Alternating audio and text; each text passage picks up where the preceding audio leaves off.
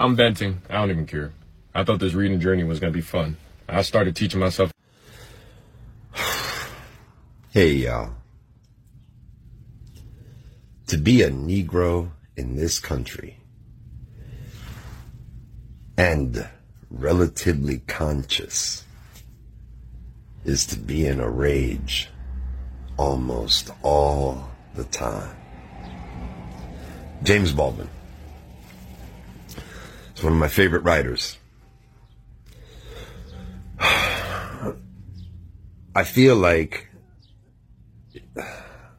there weren't enough people to warn you, to say, okay.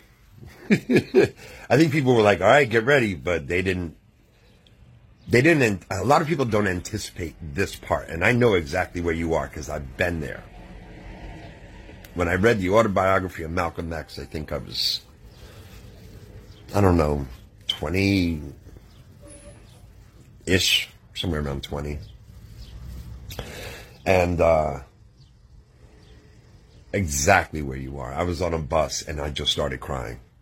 I had more experience reading, but I had never read essential, like important material for the mind. What I would suggest is to stop. Take a break. Let the information that you've gathered, let it absorb, right? That's one. Two,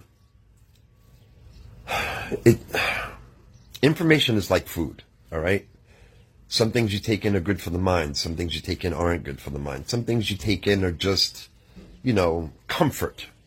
What I would suggest is taking some comfort reading for a while. Okay, reading that's, it's not going to be on social issues and politics and history.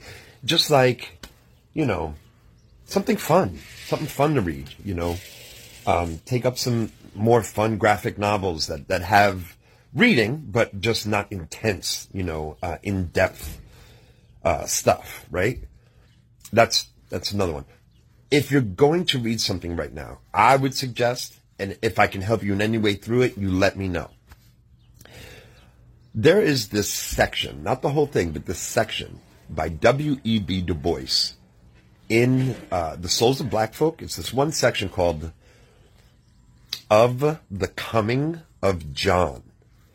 And it's about a young black man who went away to college and came back miserable. And I think if you can identify with someone, you'll be like, yes, and it'll help ground you. Think about it. Short Cast Club